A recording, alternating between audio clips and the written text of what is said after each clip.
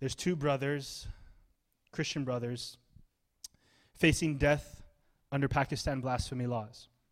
Even though the Pakistani government has stated that its blasphemy laws will not be misused, many innocent Pakistani citizens are languishing in prisons, and new false cases of blasphemy are still being registered. Blasphemy charges are easily doled out in Pakistan, and with little to no evidence, especially when levied against Christians. There's two Christian brothers, Amun and Kaisar Ayub, and they're currently on death row waiting for the High Court to hear their appeal. The brothers are accused of posting blasphemous material on the internet. June 2011, a Muslim man told the police that he was browsing the internet. He came across a blog containing blasphemous material against Islam. Interestingly, the blog had also the name, the phone number, the email address, and the office address of the alleged author. The name listed was Kaisar Ayub, the older brother of the two Christian brothers. It's mind-boggling that someone living in a country where blasphemy carries severe penalties, even the death penalty, would post blasphemous material and provide his contact information to make it easier for authorities to find him. So based on the contact information listed, the police filed charges against both brothers and arrested them. Amun was arrested because his phone number and the office address was listed. None of that information, however, proves that either of the two brothers actually created the post. The internet is rife with false, defamatory information. Anyone can create a website or a blog, and anyone can post anyone's name. This is hardly evidence, let alone sufficient evidence to prove the allegations beyond the reasonable doubt. But the trial court disregarded this important fact and convicted Ayub brothers despite the lack of actual evidence showing that either Amun or his brother authored the blasphemous content that was posted on the blog. The court simply amused these facts and accepted those aren't facts, and they're just mere conjectures. Yet, based on these erroneous assumptions, the trial court sentenced both brothers to death December 2018. Their conviction in December 2018, our affiliate in Pakistan appealed the decision to the High Court. After almost 3 years now waiting for a hearing, our affiliate recently filed a petition of suspension of sentencing the penalty. On November 16, 2021, without hearing the argument on the petition, the judges told our attorney representing Amun that they will be scheduled a hearing soon to hear the appeal instead of hearing the current petition. We expect the High Court would schedule a hearing within a month or so. So we ask and pray that you would pray for wisdom, protection from the judges, lawyers, for Amun and his brother and their families. This miscarriage of justice must be overturned before it's too late for these Christians. And that's from the Be Heard Project, the Voice of the Persecuted Church, written, updated on November 22nd, 2021. We're waiting to find out what happens next. I read this because it's current. It's today. It's right now. These two brothers are probably rotting in a cell right now for being Christian, for being falsely accused of being a Christian.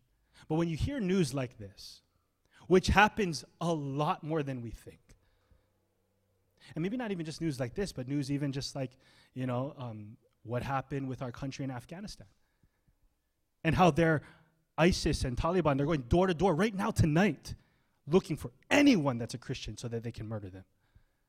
Like when we hear news like this, and even news just like the local news for us today of shootings and stuff like that or whatever, like what do you see?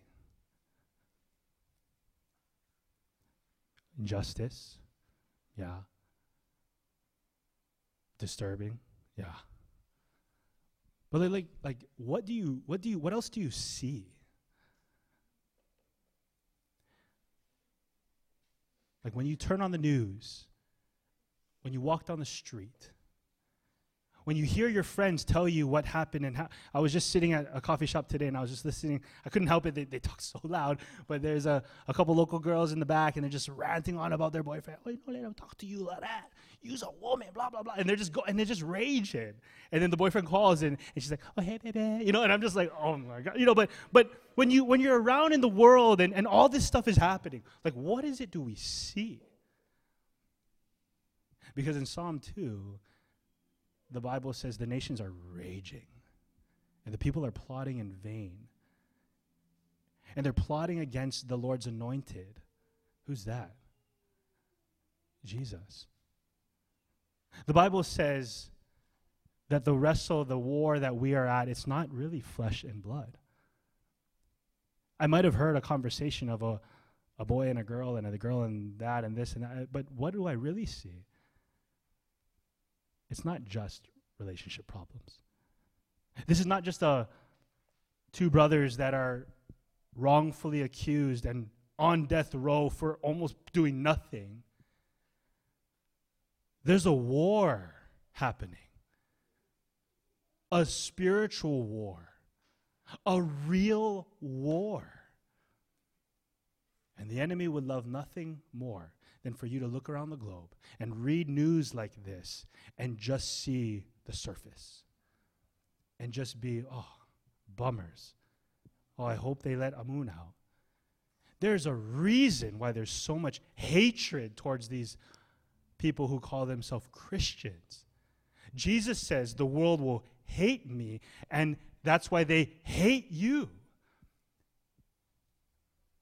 I titled tonight's word, Aware of the War We Are In, because I think when we read a text like what we just read, if we don't realize the greater cosmic war that's going on, a text like this can be very just disturbing and puzzling and confusing.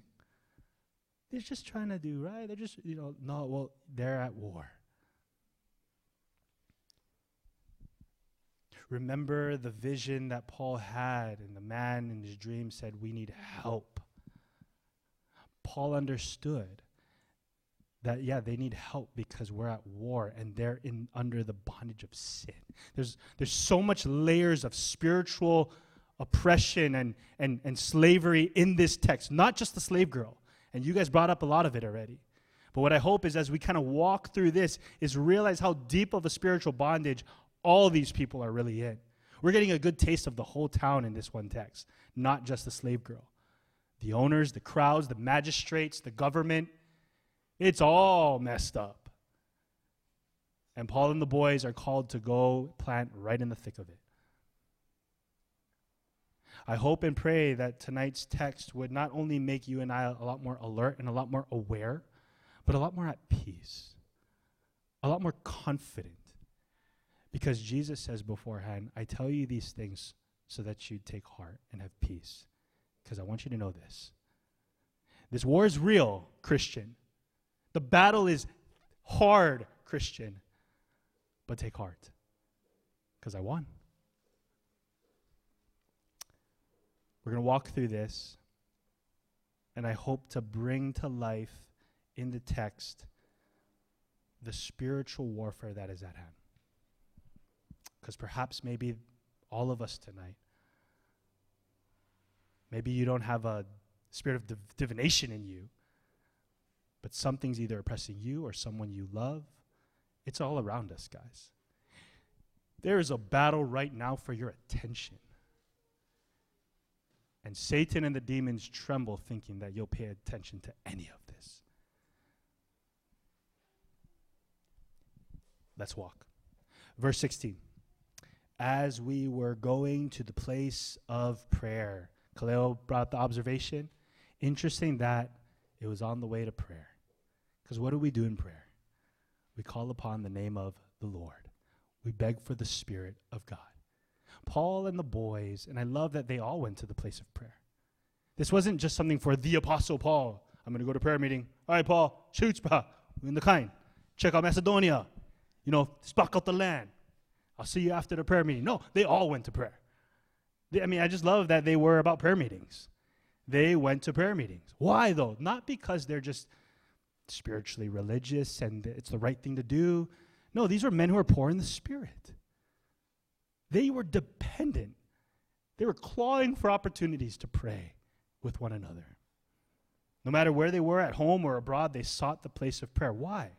Because they were poor in spirit. They needed the Spirit of God. Keep in mind, this is a spiritual warfare. And if there's any place for you to stay tuned and stay focused, it's the place of prayer. I wonder if so much of us are blind to the warfare at hand around us, to the souls that could die tonight or die tomorrow, and we had a chance, but we just missed it. Why? Because our eyes are blind. How do you open them? Get to the place of prayer. Call upon the name of the Lord. They were intentional. You won't accidentally go to prayer.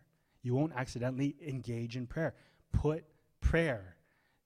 Last week we talked about a devotional life. Yes, abiding in the Word. I pray also that you'd renew in your hearts and minds a desire, how am I going to be devoted to prayer? And notice it was a place of prayer with each other, corporate prayer. But it's not, I've been walking with the Lord for a few years now, or not a few, but however long, 34 minus 12. And I've come to find this, that every time my heart desires to pray or get into the Word, that's usually when something comes up. And isn't it interesting that on their way to the place of prayer, this happens? It's not surprising anymore. So don't be surprised when you're going to go pray with brother or sister or here or there and something comes up. Just don't be surprised. I love that this doesn't stop them, though, because the first thing we'll read of next week, they're on the way to prayer. This thing all happens. All town breaks loose against them. And the first thing they do when they're locked up, praying and singing hymns. That's verse 25. Couldn't keep these guys from the presence of God. I'm going to pray. It might be at the place of prayer or in prison, but I'm going to pray. Oh, God, give us such a heart. As we read on, keep this in mind. They were on the way to the place of prayer to ask for more of the Spirit, and then boom.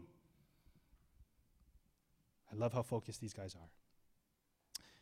So we were met by a slave girl who had a spirit of divination and brought her owners much gain by fortune telling. Okay, let's understand this a little bit better. So we were met. They weren't looking for this. It came to them.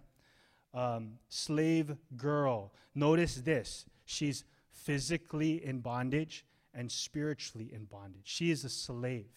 She's being used as a possession. She's being oppressed and used. Start to build some compassion for this girl. Think about it. She's physically in bondage, and she has a spirit of divination. Now, if you study the Greek word, it's python. Python is like a snake.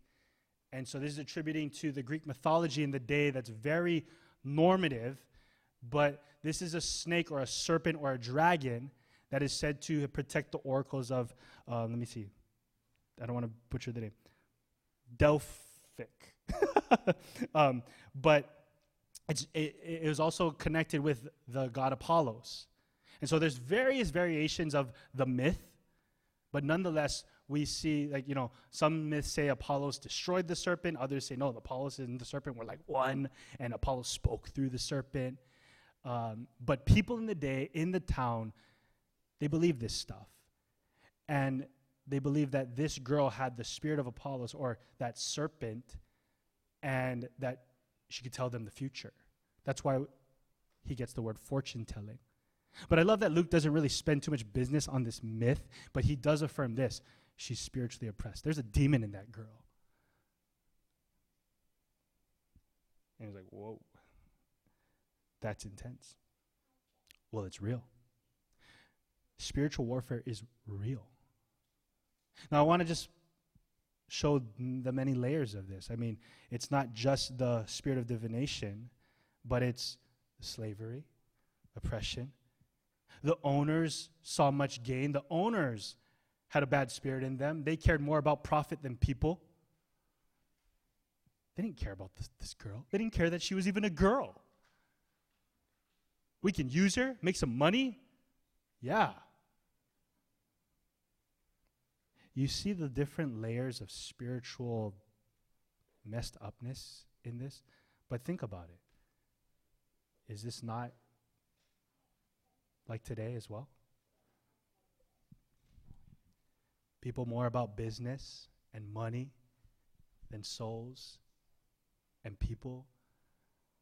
Just consumed by the dollar. And if I can use someone or something to make it happen, regardless of them, I'll do it. Don't just see the slave girl here. See the spiritual warfare in this whole thing.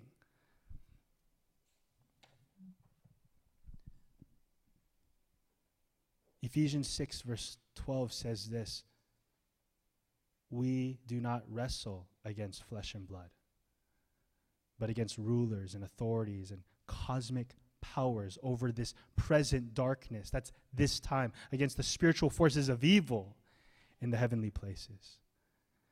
I'm simply praying that our eyes would be open to the many layers of the spiritual warfare that's not just present in the text, but today. There's so much evil forces going on right now. And the temptation for us is to close our eyes and pretend it doesn't exist. To pretend two brothers aren't being on death row just for merely being Christian. To pretend sex trafficking doesn't exist. To pretend that all these things don't exist. To pretend that it's not on TV. It's just cute. It's not in Netflix. It's just a movie. No, do we see what's really happening around us? We are at war. But we don't want to fight the spiritual forces of evil with worldly weapons. We fight with the right weapons.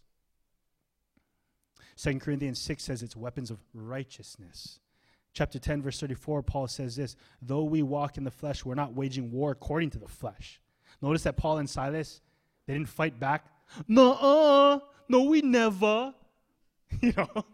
Disturbing. What we did, huh? They're not fighting that way. They were silent. Interesting. Ephesians chapter 6, verse 12 through 18. Therefore, we take on the whole armor of God. You fight right, and you fight with the right weapons.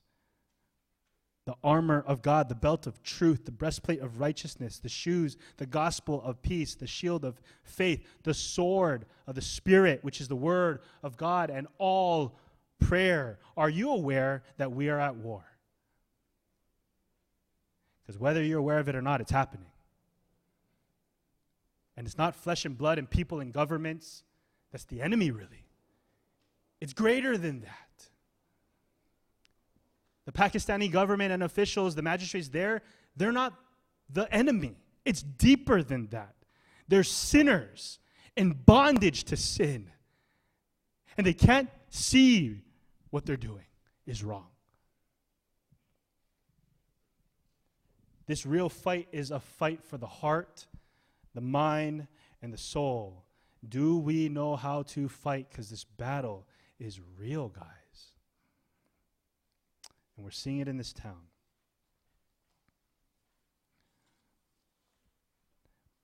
Acts 16. Let's keep going. Verse 17. So she followed Paul and us, crying out, "These men are servants of the Most High God who proclaim to you the way of salvation." And I think Hannah brought this up, but yeah, I wonder how she said it. Because it's hard to, was she saying it like mockingly? These are servants of the Most High God. These are servants of the Most High God, proclaiming the way of salvation? Or was she like, these are servants of the Most High God? Because we don't know exactly how she was saying it, or it was saying it. It was using the girl, but we see this. This girl is possessed by a demon, and the demon is speaking through her, and the demon is drawn to these guys, and it's following them, and it's saying, these are servants. Is that true? Yes. Of the Most High God. Is that true? Yes. Who proclaimed you the way of salvation. Is that true? Yes. So is what they're doing bad or good? I mean, why would this be annoying? Why is this demon jumping on the bandwagon of evangelism? What's this demon doing? But you got to think and pull into all the scriptures in effect of this sounds very much like when Jesus' ministry on the earth, Jesus was encountered with many demons who would say truth. You're the Son of God. The demon didn't deny the truth, but it's interesting. It did keep it general. It says the way of salvation. If you heard this demon saying this in the day, People are all, like Jairus said, they're searching for some truth. They're welcoming this. They're okay with like, oh yeah, tell me the way of salvation. But what's the demon doing? What's really going on? Because even when we see, I'll give you some verses. Mark 1, 24 to 25, Mark 5, 7 to 8, Luke 4, 34 to 35. Demons came to Jesus in his ministry and said truth. But what are the demons trying to do? Demons, guys, disguise themselves as servants of righteousness. And I'm going to give you a bunch of these. To distort, to deceive, to discredit the gospel. The demon is disguising itself as a servant of righteousness. To distort, to deceive, and to discredit the gospel. 2 Corinthians 11:14 says this, even Satan disguises himself as an angel of light. So it is no surprise if his servants, the demons, also disguise themselves as servants of righteousness. Think about it. These guys are coming preaching truth. This demon was doing its thing with the whole fortune-telling thing, and it had the whole town in its clutches. So truth is coming. If I just pair up with it, can you imagine if you're a citizen of this town and you're going to Python, and then you see the Python or the slave girl teaming up with these apostles? What would you think? Oh, they're together. You see how deceptive that can be? I think the demon is onto something, or trying to get onto something. Let me associate myself to distort the truth that these guys bring and to deceive the people that are there hearing. Because if I'm a citizen and I see this demon girl and these guys preaching and working together, I could be deceived into thinking, oh, maybe theirs is the way of salvation. There are cults today, guys, that have no problem dropping the name of Jesus. Oh, we believe Jesus too. Yeah, we believe in the Word of God too. And you see how distorted and deceptive that can be? Guys, we are at war. You need to be careful. You need to be keen. We need to be careful. Because Satan and his demons are going to masquerade like angels of light. This is why I love that every time a demon spoke when Jesus was on the earth, he rebuked them all. You're not with me. They're not with me. No.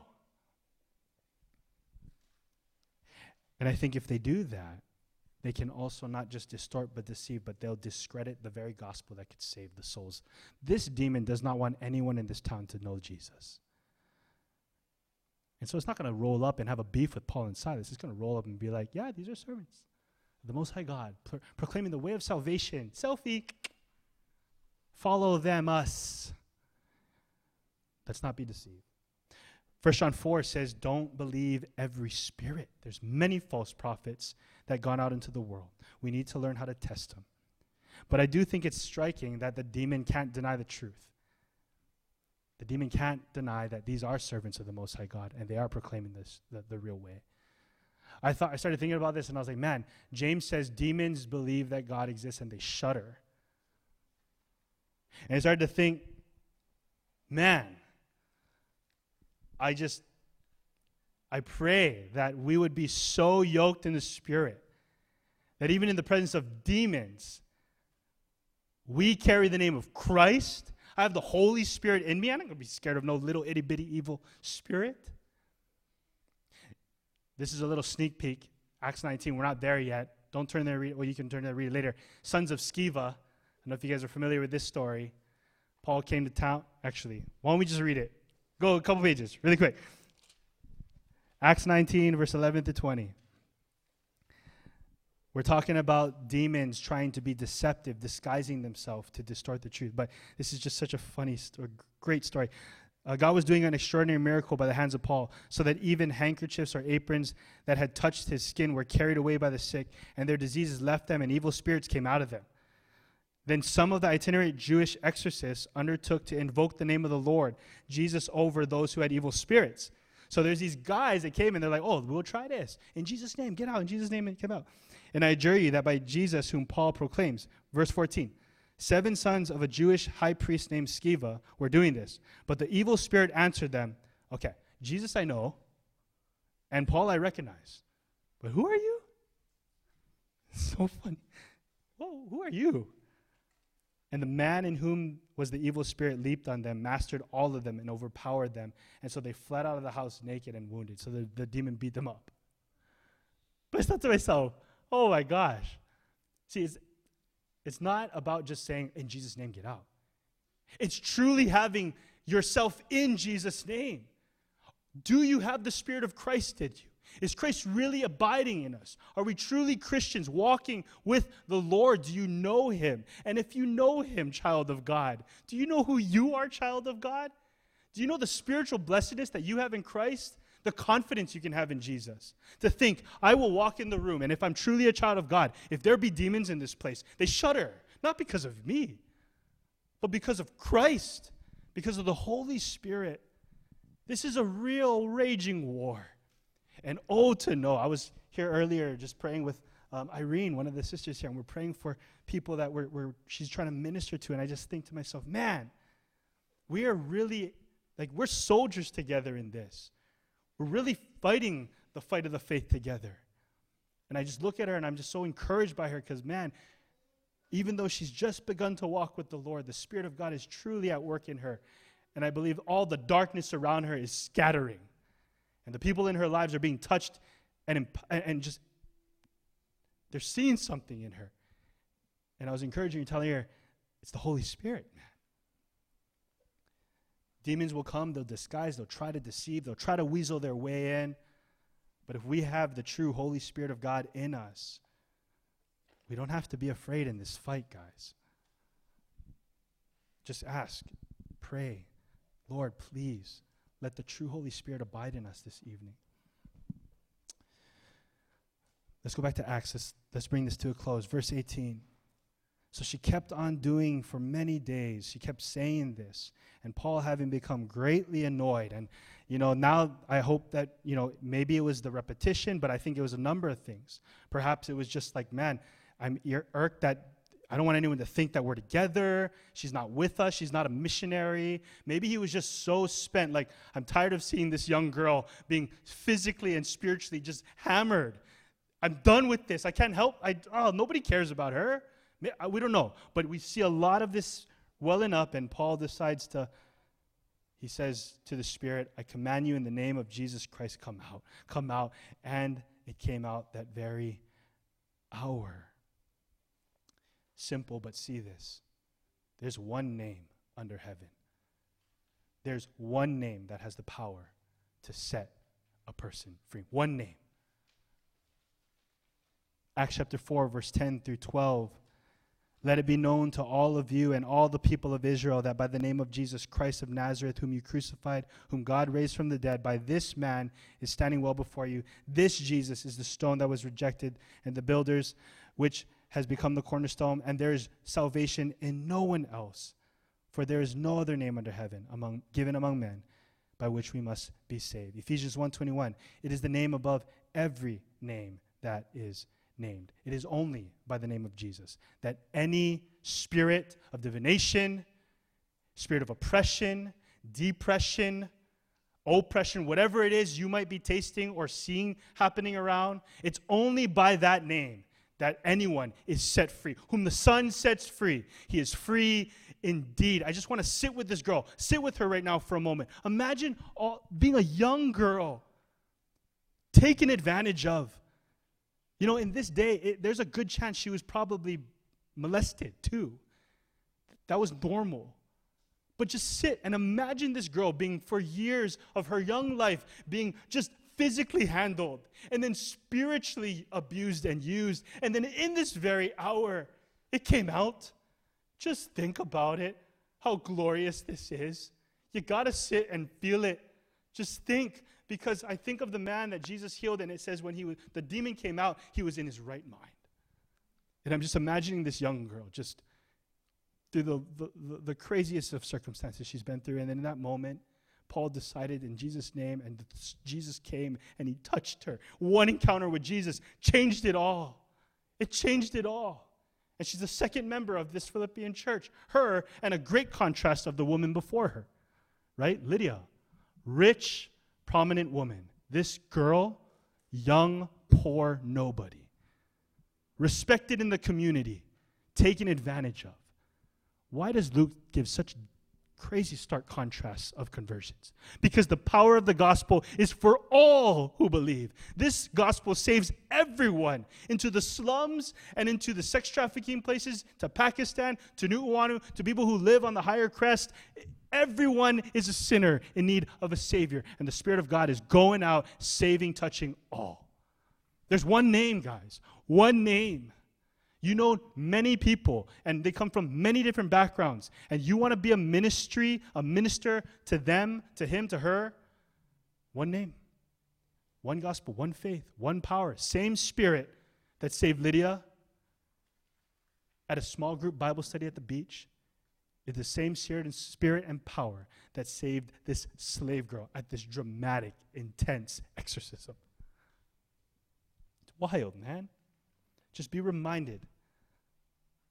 One name. Don't be ashamed of the gospel. I don't know if you know people today that are going through whatever it is they're going.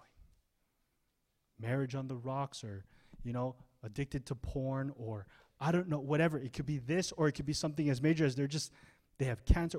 All sickness, all difficulties. One name.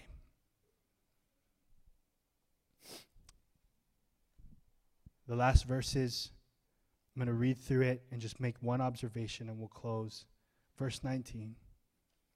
When her owners saw that their hope of gain was gone, they seized Paul and Silas, dragged them into the marketplace before the rulers.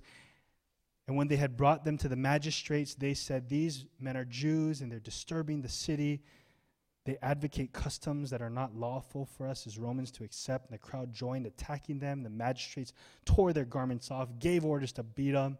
Verse 23, they inflicted many blows upon them, and they threw them in the prison. They ordered the jailer, "Keep them safe." Having received this order, they put them in the inner cell and fastened their feet in the stocks. Look at how much pain and suffering. Look at how much hatred on account of Christ.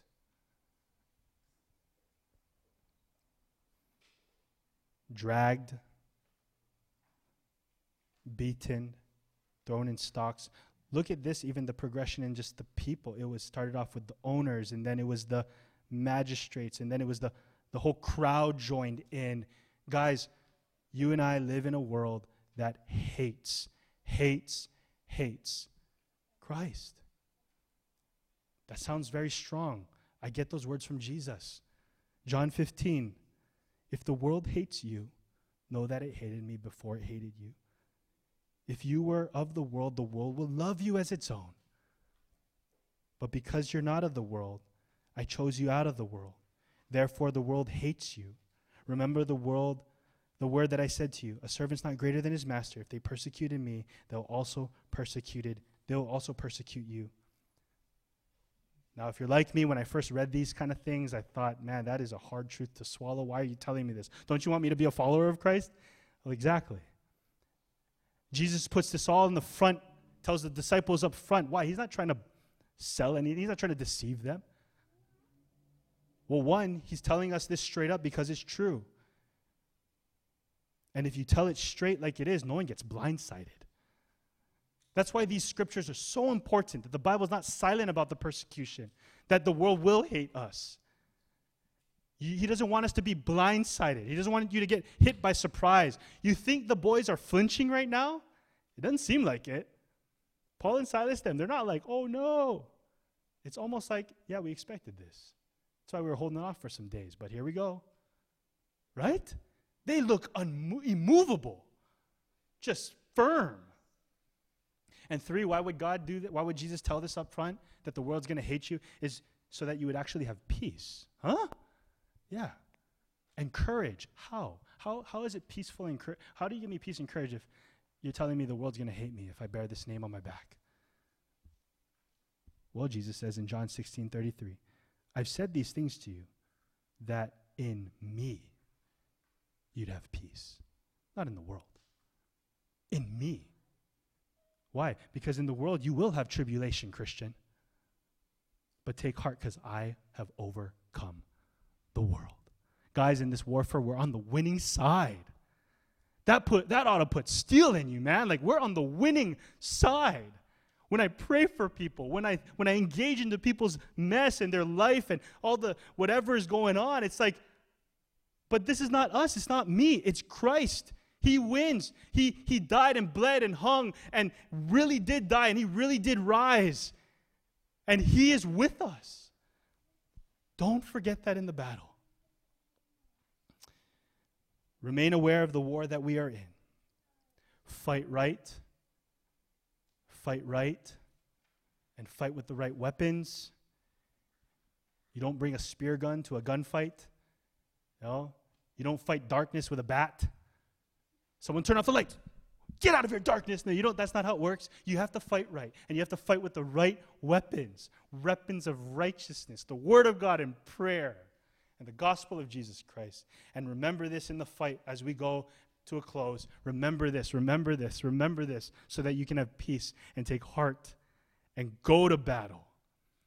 He's already won. He's already won. Amen?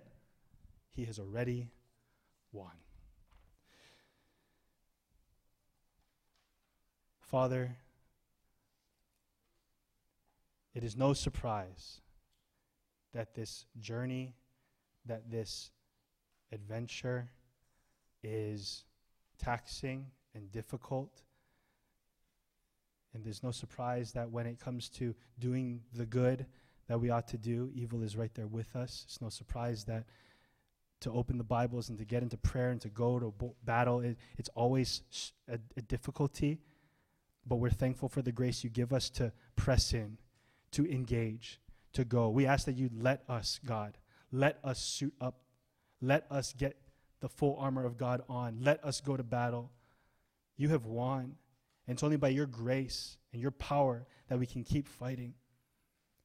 And so I pray that brothers and sisters this evening would be strengthened and encouraged in Christ.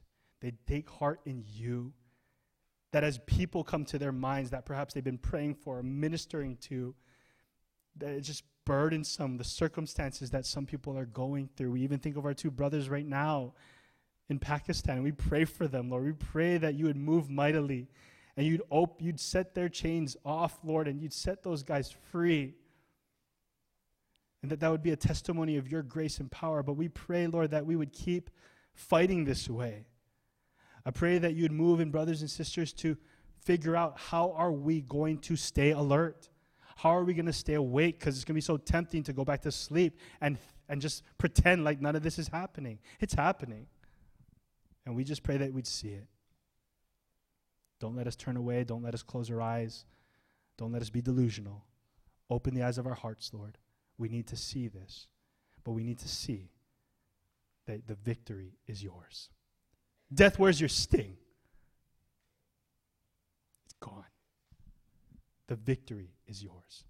We love you. We love that you are our Lord, our commander, our chief, our king. And so we follow you into battle. We're not just saints. We're not just citizens. We are soldiers of the Lord Jesus Christ. Now fill us up and send us out, we pray. In Jesus' name, amen, amen.